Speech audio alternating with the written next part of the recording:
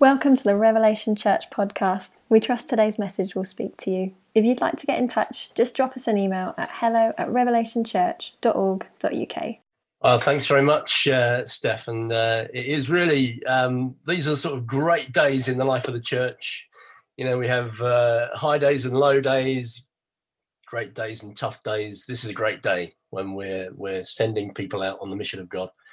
I'm a lifelong West Ham fan, and I know Tottenham needs all the help that they can get. So I'm thrilled to be able to join you on this occasion. We're going to jump straight in on our scripture today. If you've got your Bibles there, we're going to be going a little bit either way on that text. We're going to be reading from Luke 18. So I'll just give you a moment to find that. And then I'm going to start reading from verse 1 through to verse 8. It says, Jesus told them a parable to the effect that they ought always to pray and not lose heart. He said, in a certain city there was a judge who neither feared God nor respected man. And there was a widow in that city who kept coming to him and saying, give me justice against my adversary. And for a while he refused, but afterwards he said to himself, though I neither fear God nor respect man, yet because this widow keeps bothering me, I will give her justice so that she will not beat me down by her continual coming. And the Lord said, hear what the unrighteous judge says. And will not God give justice to his elect who cry to him day and night? Will he delay long over them? I tell you, he will give justice to them speedily. Nevertheless, when the Son of Man comes, will he find faith on earth? So this is quite unusual to read a parable in the Bible that actually explains itself at the beginning. You know, most parables, you have to sort of work your way through it. But right at the beginning, you know, it says, no, here's the explanation. We should always pray and not lose heart. And my message today is really about what exactly is it that Jesus is urging us to pray for and not lose heart.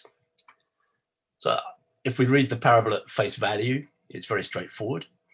You know, here's an oppressed widow and the unrighteous judge, and she is constantly bothering the judge for justice, and he gives her justice on account of her persistence. And Jesus is saying, look, how much more so will our righteous God give us justice? So this should encourage us to always pray and not lose heart. So I guess the first question we should ask ourselves is, you know, am I always praying and am I not losing heart? And if I am, and we are, and I very much hope we are, what exactly are we praying about? And this is the question that intrigues me about this parable. What is it that Jesus wants us to pray about and not lose heart? And to properly understand this parable, we have to read it in the context of what comes before and what comes after. So if you've got your Bibles in front of you, you could go back to Luke 17 and verse 20. And we see here where the context is set for us, where Jesus is asked by the Pharisees, when will the kingdom of God come? And that's the context of much of what is going to come next.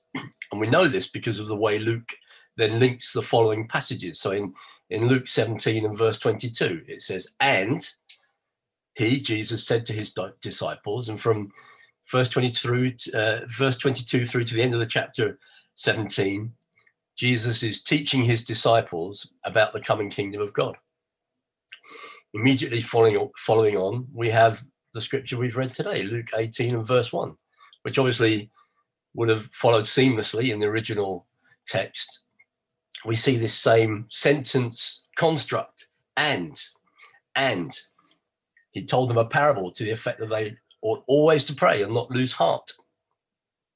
Then at the end of the parable, this particular parable, at verse 9 in Luke 18, we read another parable where it says, he also, can you see this link? And he also told this parable to some who trusted in themselves that they were righteous and treated others with contempt.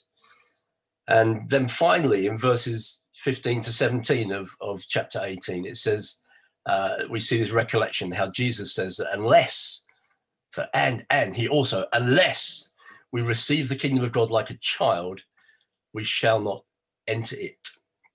So from Luke 17, verse 20, and the question from the Pharisees about when the kingdom of God would come, right the way through to Luke 18 and verse 17, where Jesus speaks about receiving the kingdom of God like a child, all of these texts and incidents and episodes and parables belong to each other, and they interpret each other, and they help us to understand what it is that Jesus is trying to underline and teach us. So why is this important? It is very important because we have to recognize that we always bring sort of a set of spectacles to the Bible when we come to read it. You know, we're products of our upbringing and our experiences. You know, we're products particularly of the culture that we grow up in, the worldview that we're presented with every day by the world, by our flesh, by the media, by the social media we choose to consume, by the people we choose to spend our time with, whether in person or electronically. We read the Bible through the lenses of a worldview. And the religious church in any age always tends to reflect the worldview of the culture in which it exists. I could give you many, many examples. I'll give you three quick examples. In the age of enlightenment, or the age of reason, back in the 17th and 18th centuries, the advances of science caused the world to think that we're now able to explain everything through science and we no longer need God. And at exactly that time, we saw the emergence and growth of liberal theology that doesn't read the Bible through, it doesn't only just read the Bible through this worldview, but in its extreme expressions, dispenses with the Bible altogether. We have the age of colonialism, when some nations were able to dominate other nations and impose their culture upon them. And at the same time, we had the great age of the missionary movements, which with all the very best intentions, and I don't want to rob these people of their sacrificial, devoted intentions to take the gospel, but often they did likewise in imposing their own cultural religion on other cultures. That was the worldview that they carried with them. Pentecostalism and the prosperity gospel and the American dream. The American dream obsesses with the opportunity for prosperity and success and upward social mobility. And here we then find the whole movement of the church obsessing about the same things and reading the Bible through this particular lens. And here in this passage, we see exactly the same thing happening with the Pharisees. So in chapter 17 and verse 20, the Pharisees asked Jesus, when was the kingdom of God coming? And they're asking this question through the lens of their cultural expectations. What they meant was, when will the Messiah come and overthrow our enemies and establish the throne of David and restore Israel to her rightful place and bring peace and righteousness to the world through military domination? This was the worldview that they were bringing to this scripture. And this is why Jesus was engaging that and tackling that with them. And this is why he's now explaining all these things through these parables. So the question is, what is the cultural lens through which we are reading this parable about the persistent widow? And I would suggest that our cultural worldview in 21st century Britain is very much conditioned by individualism, narcissism, the cult of celebrity and fame. Look at me, it's all about me. Look at where I am. Look at who I'm with. Look at how many likes I've got. And one of my favorite preachers, Stephen Liston, he calls this the kingdom of sovereign self.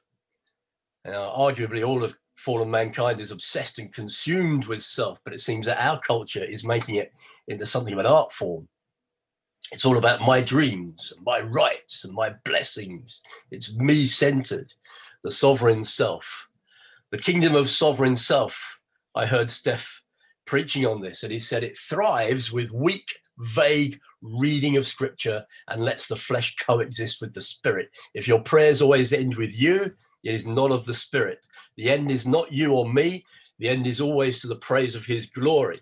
And there is no room for self-importance in the kingdom of God. We die to ourselves. We deny ourselves. So when we read this parable about the persistent widow, how do we pray?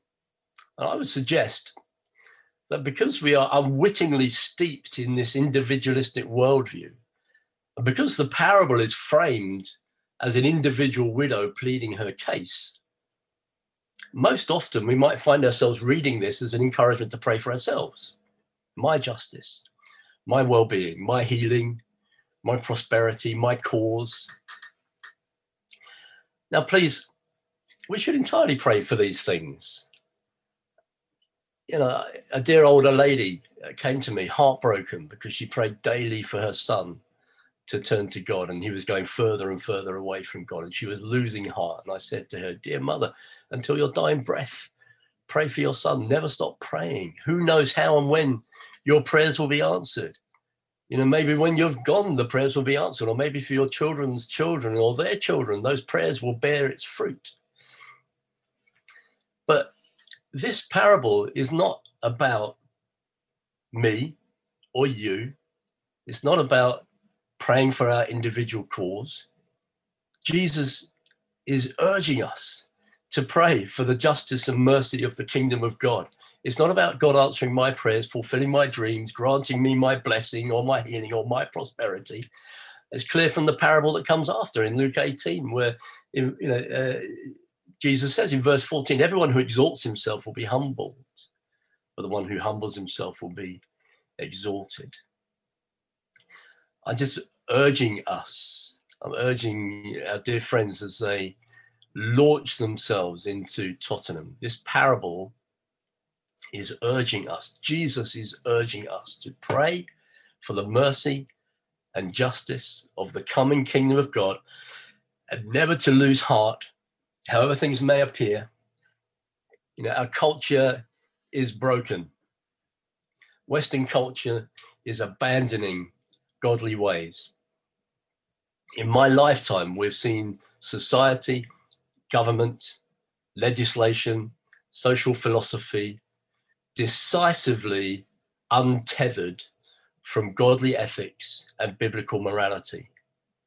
And our appeal today, my appeal, the appeal of Jesus through this parable is rise above the cult of individualism, abandon the kingdom of sovereign self. It is appropriate to lament for our culture and always pray for the mercy and justice of God to come to our land and never give up. And Jesus is urging us to do this. Pray for the poor, pray against injustice, pray against ungodly arrogance.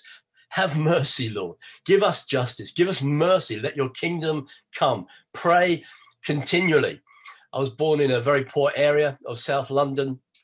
My family can be traced back 10 generations, 200 years and more, in and around Deptford and New Cross. Twice my family line goes through workhouses of South London. And whenever I return to the area, I find myself just crying out to God as I drive or walk around the streets. It's a conversation, isn't it? You know, God, look at this.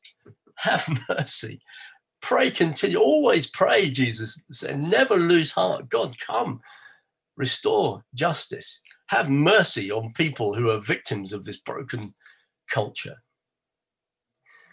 And so I just want to appeal, as I bring this into land, really, I feel stirred to appeal for one heart, maybe who's listening in today, that you wouldn't consider yourself perhaps a follower of Jesus.